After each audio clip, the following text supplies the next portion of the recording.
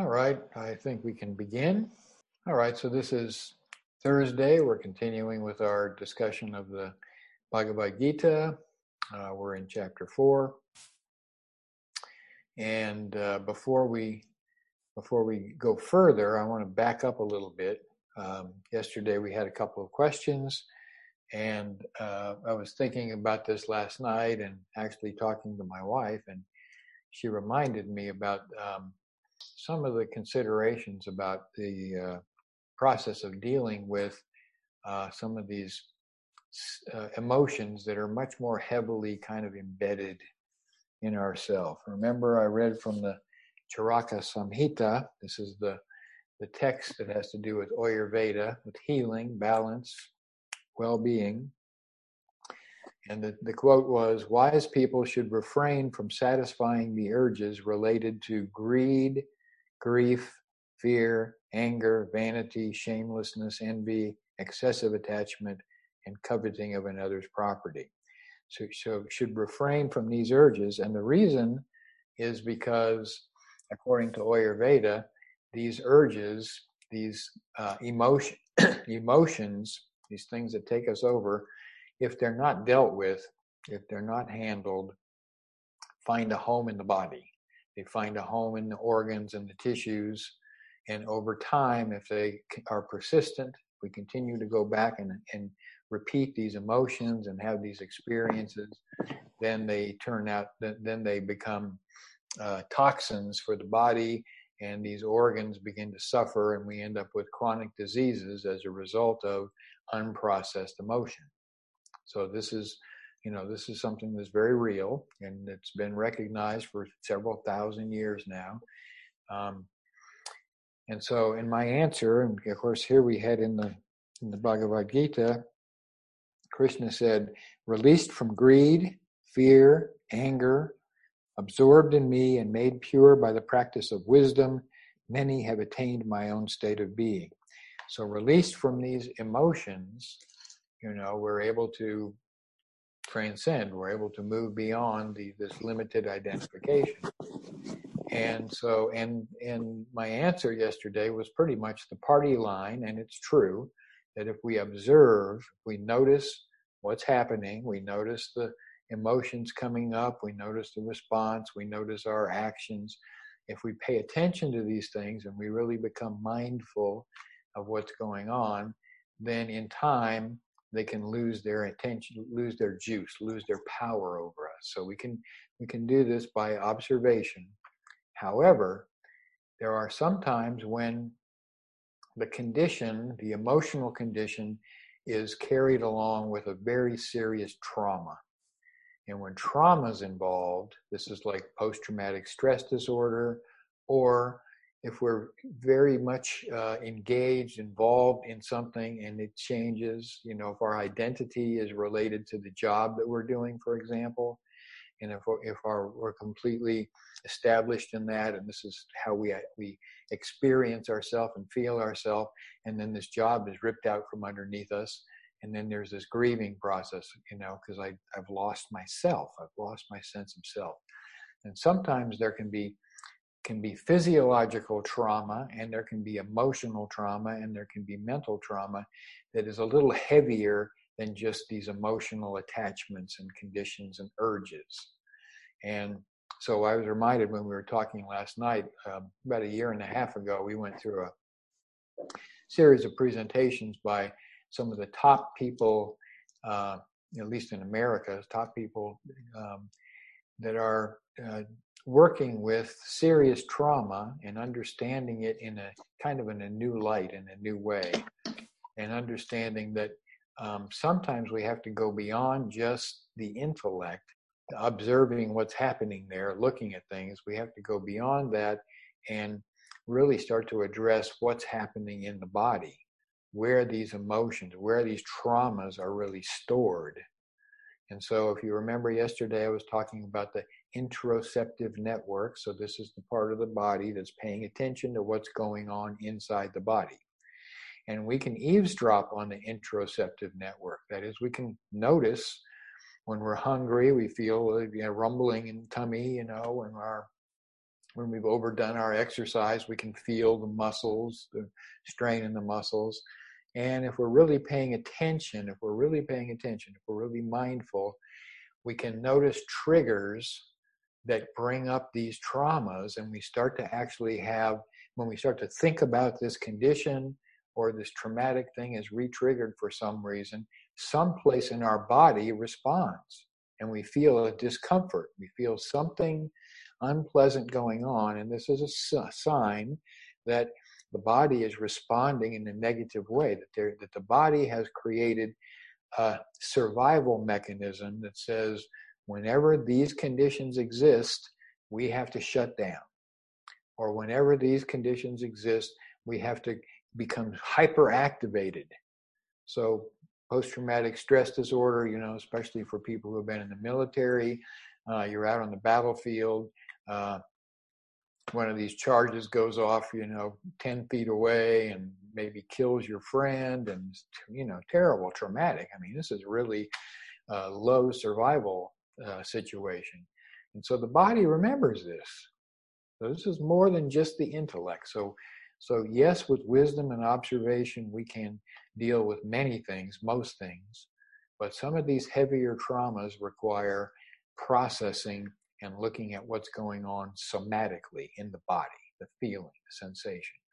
And I mean, I have a personal example. About 20 years ago, I went through a health challenge. I wasn't paying attention to the signs and symptoms that were coming up, and I allowed myself to get way, way out of balance, and as a result, ended up, pretty sick. And so in the process of recovery, I actually had to go in the hospital for 2 days and have a bunch of electrolytes to get my system back up and antibiotics and all this. Only 2 days, but it really took a lot out of me. So I was very weak. And then they had prescribed 2 weeks later that I would have a colonoscopy. And of course, this was my first opportunity for this experience. And of course, it's recommended, for people who have been on the planet for a while. And so this was part of what they recommended. And so this was in the middle of winter. So I am very weak, very weak. I've lost a tremendous amount of weight. I'm just like skin and bones at the time. And I go into the hospital, and it's cold. It's ice cold in this hospital in the middle of winter up here in the mountains. And they put me in this room and make me put on this gown. They say, take off all your clothes and put on this little thin, barely anything gown. And I go, please, can I have a blanket or put my sweater on? You're not going to do anything up here, so let me stay warm. No, you have to wear this gown. And then, so I'm, goosebumps, shivering a little bit. And then they come in and they want to take blood before they do a colonoscopy for some reason. And in the process of taking blood, and I have really kind of significantly large veins. In the process of taking blood, the nurse was either having a bad day or was just incompetent, but she sticks the needle in and misses the vein 2 times, 3 times, 4 times. She's poking around in my arm, and I'm like, my body's really not on board with that. And finally, she gives up on that side and switches over to the other side and starts poking in the other arm. And when that happened, I went out like a light. Next thing I knew, I was laying on the floor, coming back to. There were like 8 nurses around me, and they're all looking really worried, really concerned. It's like, oh no, we killed him. He can't charge his insurance for the colonoscopy. Anyway, this was traumatic. I mean, traumatic enough to where my body completely shut down and I passed out cold. And I've had IVs 100 times, not for challenging things, but for fun. So this is not something that's a long-term problem. This was the first time that this was really such a problem. And so that happened. Okay, so this is a big trauma. So last Wednesday, I go in to have blood drawn for, a routine blood test. And it happens to be that they've got the doctor's office freezing cold, which is supposed to be good to keep the virus down or something. They have a reason. And I have a t-shirt on. I don't have to do the robe thing, but I'm sitting in this cold office, and the nurse who comes in to take my blood is also very incompetent. So she pokes the needle in and misses the vein and goes, "Oh, look at that. The vein, like, it's running away." And so she doesn't take the needle all the way out. She just pulls it out a little bit and pokes again and pokes again. And it's like, and now it's hurting. I mean, it really is. This is painful. I say, that really hurts. So she takes it out and then goes over to start on the other side. And the next thing I knew, I was passed out cold. And they're shaking me and going, come back, And my wife was standing there, and she was like, "What have they done?" And to me, it was just, it was an instant. I was actually dreaming. I said, "How long was I out?" And she said, "Oh, about 2 minutes. You were snoring." So the reason I share this with you is this is a trauma that's in the body. I'm observing this, and I'm observing the body's reaction. I notice that it's starting to shut down. I know what's going to happen. See, I've been there before, and knowing what's going to happen and observing it does not stop it from happening. Okay, so here is a trauma, and fortunately, this is not a big issue, and it can be handled and resolved. But some of the things that are traumas that go way back to when we were children, as a result of abuse, physical abuse, mental abuse, emotional abuse. And there's a lot of these things. And because when we're very young, we really don't know what's happening. We don't know how to process this. And so the body contains these, it stuffs these emotions, it sequesters them. And these become very traumatic, somatic instances that can be dealt with, but not easily, and not just mentally, not just by observing. Much as we like to think so, it requires some more energy, some more effort. So on one hand, we want to not own it. So we don't want to continue to affirm this is a problem for me. I have this, this situation. I have this anger that I can't deal with. I have this fear, all these things, and grief, So we don't want to own that and say, that's me. This is part of my character. We can observe it. We can have a little dispassion, get a little distance from it.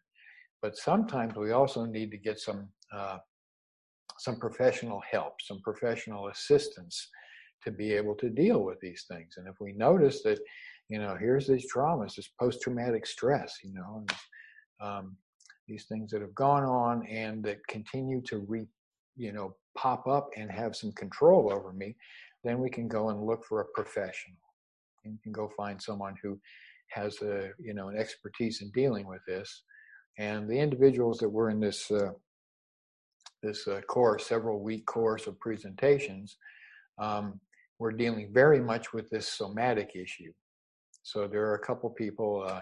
One's Peter Levine. Peter Levine, he specializes in somatic experiencing, and he's on YouTube. He has presentations and best-selling books, but a system and individuals who understand his system and his approach. Another one is Bessel van der Kolk, and he had a best-selling book called The Body Keeps the Score. And so both of these individuals and others that are sort of on the same page have done lots of research and have found that in order to really be effective in dealing with some of these really traumatic, deeply stored emotional situations, that there are some processes that are available, and many of them have to do with this somatic approach. You start to explain what's happening, and it's not a typical psychotherapy where you just talk out and explain, go through and relive it, because what they say is every time you relive it, you're actually putting more energy into it and making it stay. So instead of that, you start to talk about it, and then as soon as and you do this mindfully and you pay attention, and as soon as you start to get into this, you'll start to feel something in your body is responding. And then they say, well, just sit with that. Just, allow that to happen. Allow that to feel it. Express it. Allow it to come out. Allow it to move through. And so by being mindful and paying attention and not repressing it and not pushing it away because it's uncomfortable, but rather embracing it and allowing it to express, then the energy goes out of it, the prana goes out of it, the force that keeps it real goes out of it. We don't forget what happened, but we no longer have that, that strong controlling impulse that goes along with it. So hopefully that's a little more insight into some of these emotions that can be, a little difficult to deal with, but they can all be dealt with. And of course, none of them are us. We are consciousness. We are always superior to this. But just like being superior to this, if I notice that I have just, twisted my ankle, broken my foot, I can notice that. And as much as I want to think it my way out of it, and as much as I want to be positive with my mental attitude and know that everything is well and harmonious, the best solution is probably go to the doctor and get it set. Probably get it taken care of by a professional, something that is beyond my ability to handle just mentally. So in the same way, we can have traumatic conditions, traumatic situations that may require a little additional intervention from a professional. So we go on today, continuing in chapter 4, and Krishna continues to speak, higher consciousness continues to speak, and he says, surrendering all thoughts of outcome, so we're letting go of our expectations, unperturbed, self-reliant, he does nothing at all, even when fully engaged in actions. So here we are experiencing soul contentment. We are completely content. We're not looking for the results of our actions. We're not expecting anything. So being already content, being soul content, and then being fully responsible for what we do. So we're no longer compelled. We are doing what we do because this is what we are impelled to do. This is what we are inspired to do. And we're fully responsible. So there's no compulsion. There's no attachment, no aversion. We're moving harmoniously with life in a way that we're being called to move. So he goes on to say, there's nothing that he expects. There's nothing that he fears. Serene, free from possessions, untainted, acting with the body alone. So no compulsions, no cravings. The soul is experiencing directly through the body. In other words, we are soul conscious. We are aware at the innermost level that we are this witness, this viewpoint, the observer that is having this adventure, operating through the body, but we are not the body. Operating through the emotions and the mind, but we are not the emotions and we are not the mind. These are the tools that we use in order to relate, in order to interact. It's just like you get into your automobile and you merge with the automobile. You have a sense of where the fenders are, how close you are to the curb. You pull up with the car in the parking lot and how close how close are you to the car in front of you. You can't see the bumper down there, but but your senses extend to this vehicle. And it has all these controls, the gas pedal and the brake and the steering wheel and all these operational things. And so we get in the car and the car becomes an extension of ourself, and we drive the car, but we're not the car. And then we get out of the car and we let that go. So this vehicle that we're in here is like that. We're operating through it. And if we remain conscious and aware of this all the time, if we are awake, then we operate through the body without being attached to it and without being controlled by it. Does that make sense? content with whatever happens, unattached to pleasure or pain, success or failure. He acts and is never bound by his action. He acts and is never bound by his action. So because we're not upset, we're content with whatever's happening. We're no longer accumulating or creating karma. We're no longer caught in this cycle of cause and effect. I'm doing this, it produces that effect, and then later on I have to pay the price. And so everything we do is producing some effect in the future. Now we disconnect from that and we do what we do because it's ours to do, and we're not attached to the outcome. We're always content, always grounded. We don't have unreasonable expectations. We're not looking for results. We just act. We're operating fully, consciously involved in life. Like I said yesterday, it's like we dance to dance. We live to live. It's very simple. I mean, it's so simple that most people just keep overlooking that, and they try to make it more complicated than it is, and then they create a lot of problems for themselves. When a man has let go of attachments, when his mind is rooted in wisdom, everything he does is worship, and his actions all melt away. This is liberation. We talk about liberation of consciousness. What does that look like? Well, we've let go of all attachments. We're not attached, or we have let go of all of our aversions. Our mind is rooted in wisdom, so we are conscious, aware, bright. And everything that we do is done in relationship to this larger reality, to God. And so everything we do is worship. Everything that we do is a service, is a contribution to life. And so in those terms, we are working to do our part, And in the process of this worship, in the process of doing our part of serving, in the process of this, we experience fulfillment and contentment and peace and joy, and all these conditions that we aspire to, and that are directly related to liberation. Liberation of consciousness means that it's no longer constrained. It's no longer limited. It's free. See? And when we're free, we are operating in harmony with life.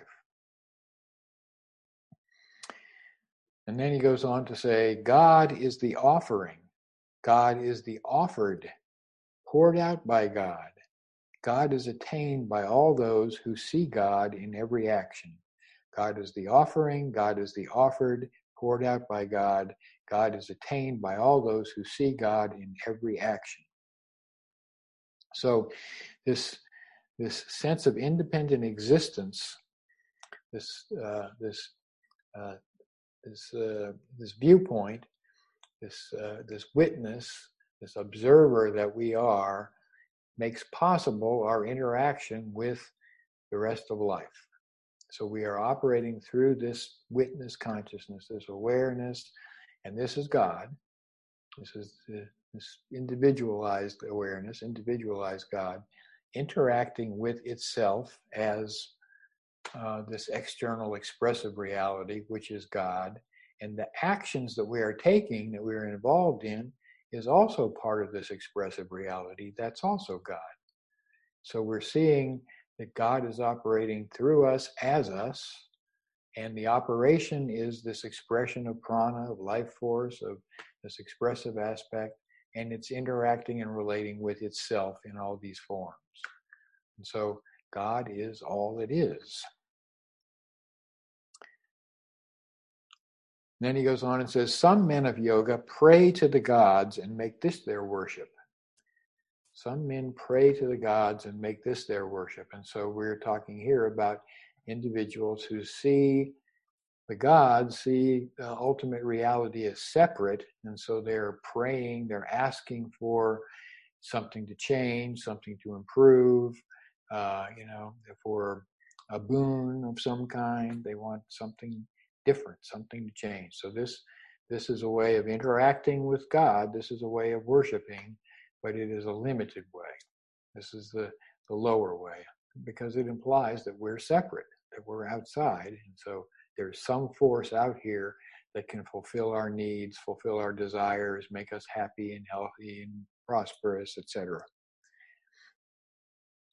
And then he goes on and says that some offer worship by worship itself in the fire of God. Some offer worship by worship itself in the fire of God. And so here we have those who are surrendering their self-centeredness, self-consciousness. They surrender this into this larger reality, into this higher reality, and merge. This is a transcendent experience. So some worship by praying, and some worship by letting go and allowing this transcendent experience to emerge, to blossom naturally. Others offer their senses in the fire of self-abnegation, and others offer the senses objects in the fire of the senses. So some offer their senses in the fire of self-abnegation, and so these are those who discipline the senses and the impulses. So we are becoming self-disciplined. We are restraining some impulses that may be taking us in the wrong direction. So this is another worship. We are making a conscious decision to become disciplined and intentional. And then others offer senses objects in the fire of the senses. And so these are ones who are regulating their desires, their attractions and aversions, regulating these external things, the objects of the senses, regulating those and drawing those back in, and as a way of becoming more spiritually awake. So this is another form of worship.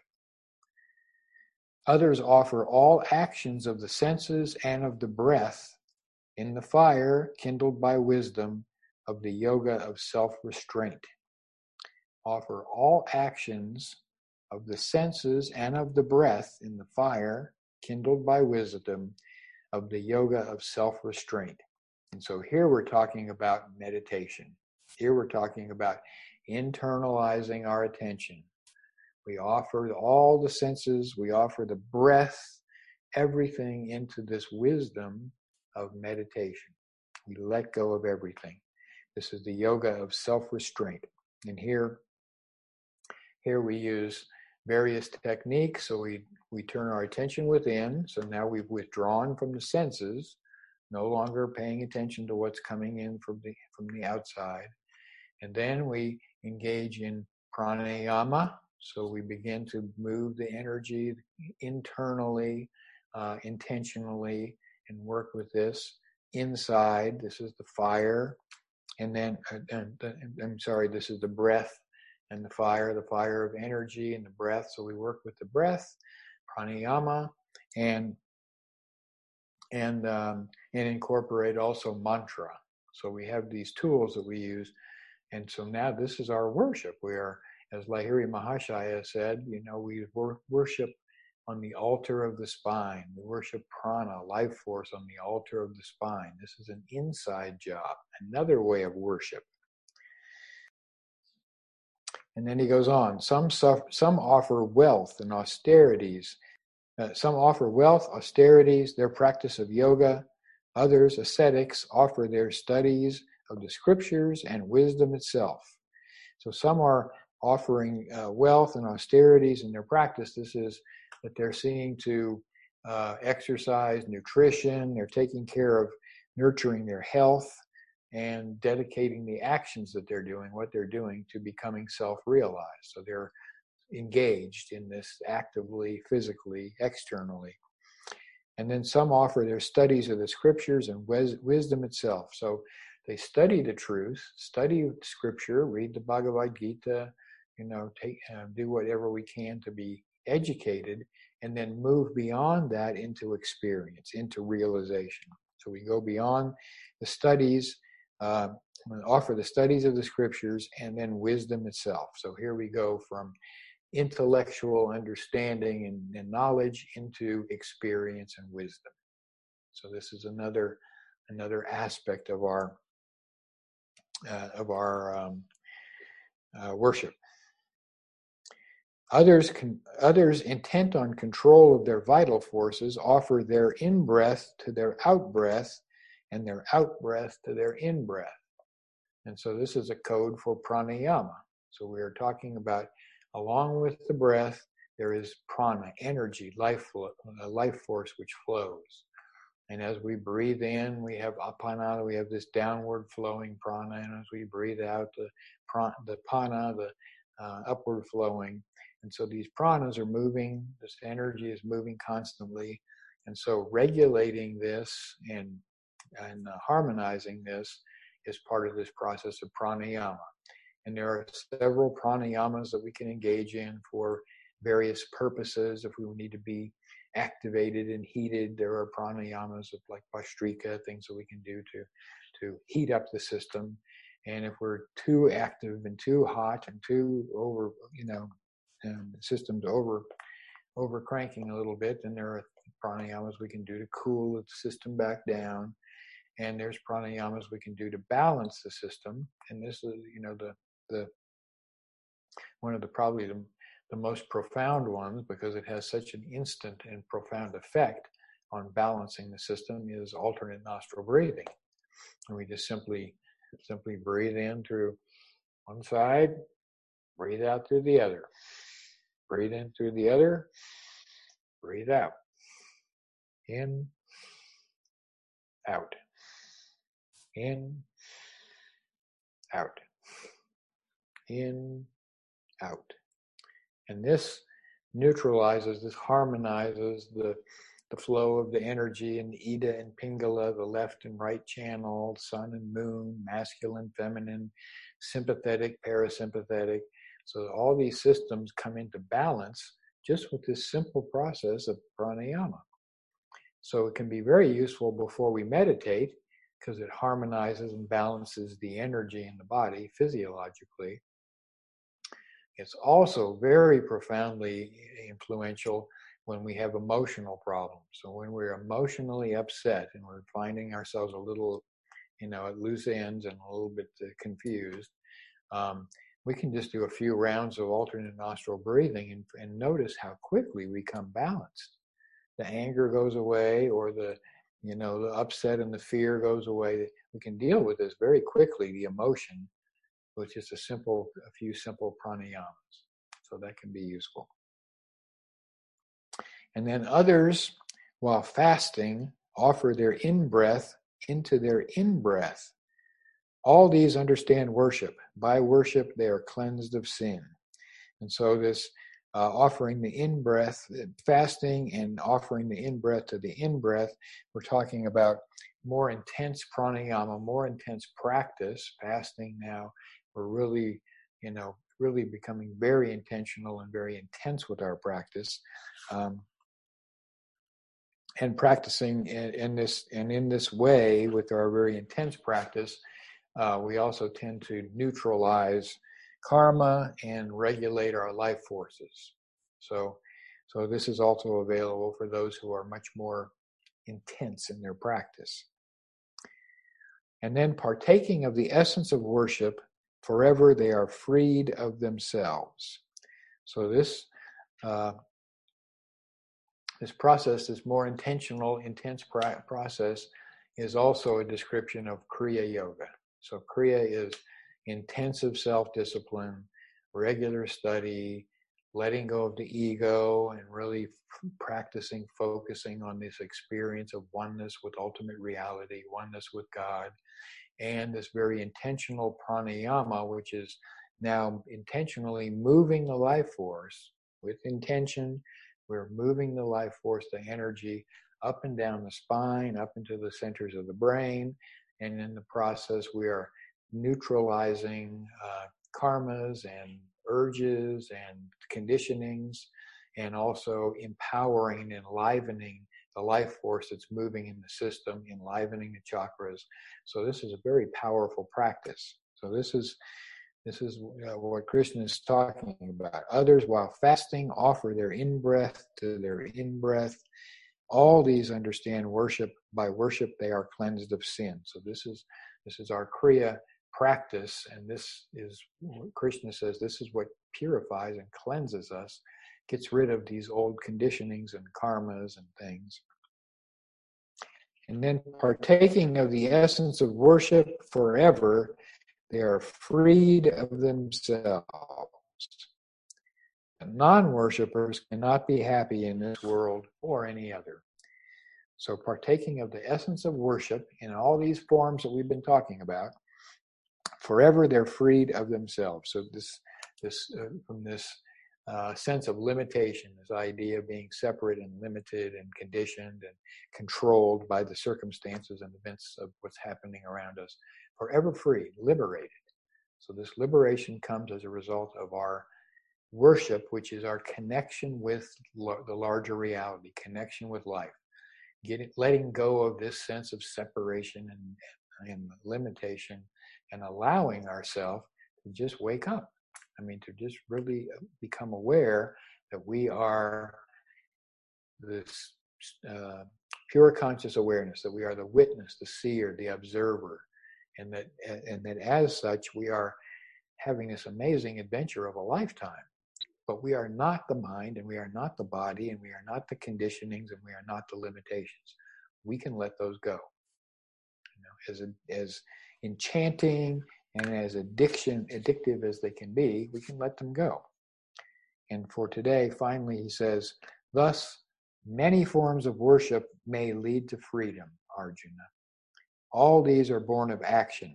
When you know this, you will be free. So here are many forms of worship that lead to freedom, that can lead to freedom. And all of these are action. These are all born of wise action. And when you know this, when you're aware of this, then you will be free. You will be liberated. So we go back and we look at the, observe the conditionings and look at the places where we are pushed around in life a little bit. I was also thinking with respect to some of these deep conditionings that sometimes individuals have a real challenge getting over, getting past. And one of the strongest ones that everybody can remember at some point, hopefully, is the first time you fell in love. When you really fall in love, head over heels in love, and there's a thing that happens here, and this is not only a mental, not only an idea, but this is a deeply physiological, emotional condition. And what happens is the dopamine, we have these endorphins.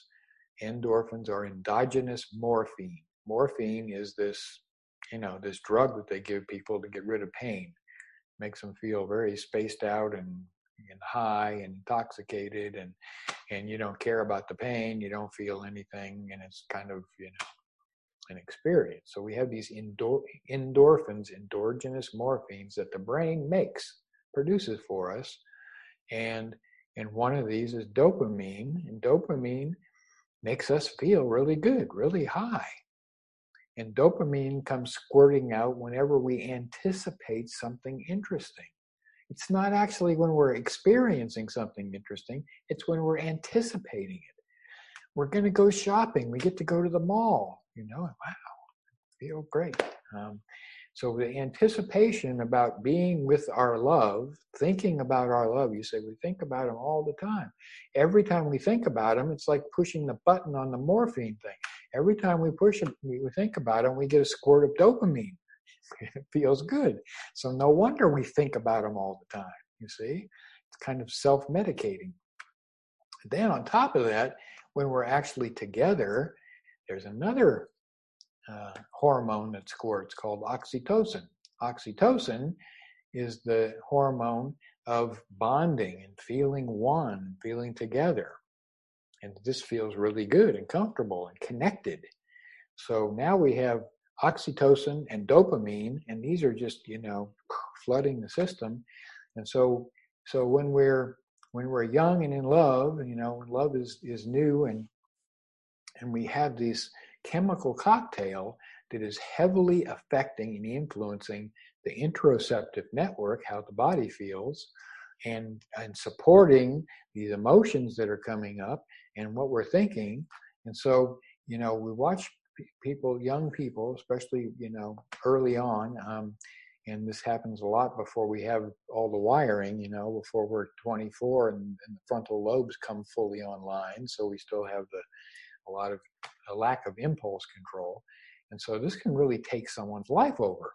I mean, we have observed this. I have experienced this personally, and so I can attest to the reality, at least in this, we're in this body. And so it's useful for us to be able to observe, to remember and to observe that some of these emotions and some of these conditionings and some of these things that seem to be impulses and urges that are pushing us around, some of these are the result of these chemical cocktails that are being served. And with wisdom, with discernment, we can notice, we can say, oh, look at that. Look at this feeling is coming up. Huh, isn't that interesting?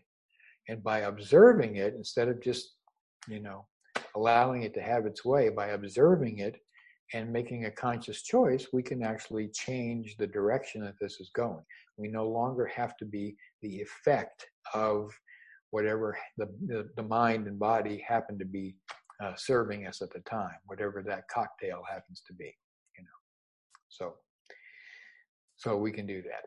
Conscious, aware, awake, wisdom, discernment, these are all capacities that we have inherently. The more we practice them, the more they come to the surface, the stronger and more powerful they become, and the more control we have over our life. So, and this is the road to liberation of consciousness. So we meditate in order to have the experience of being awake, of experiencing what we are. And then when we're finished with our meditation, then we engage in life and we remember to operate from that situation, from that condition, from that awareness that we are pure consciousness. See? And then life gets to be quite amazing. Then we don't have to suffer anymore. We don't have to be conditioned, and we don't have to be fearful and anxious. There's never anything to be afraid of because it's all God, right? So we can move beyond all that suffering. So I think that's a good place to. Ron, could I ask you a question? Every year we would have a Kriya initiation, and you've just talked about the importance of the usefulness of the Kriya Pranayama. And every year I would use that as an opportunity to rededicate my spiritual practice. In the last few years, I haven't been able to attend because my spine is so compromised now it hurts to sit. And I'm wondering, are we going to do an online Kriya initiation sometime? It's possible. I've done several online Kriya initiations for individuals that have not yet been initiated, that are interested in that. And so I haven't really considered doing a group blessing service, which is what we would do and what Roy would do. But we can consider that. Thank you. I'll talk to, maybe, I'll think about it. Thank you very much. I'll let you know. We'll figure something out. Thanks, Ron. Okay. And by the way, if there's anyone who's attending our programs that has not been initiated, you can contact me to send me an email, and we can arrange for that. So anything else? No? Good. All right. Well, don't forget to be joyful. And this means it's okay to laugh from time to time, good for you. And get some exercise, eat healthy, be nice to yourself, take care of each other, and we'll see you tomorrow. Namaste.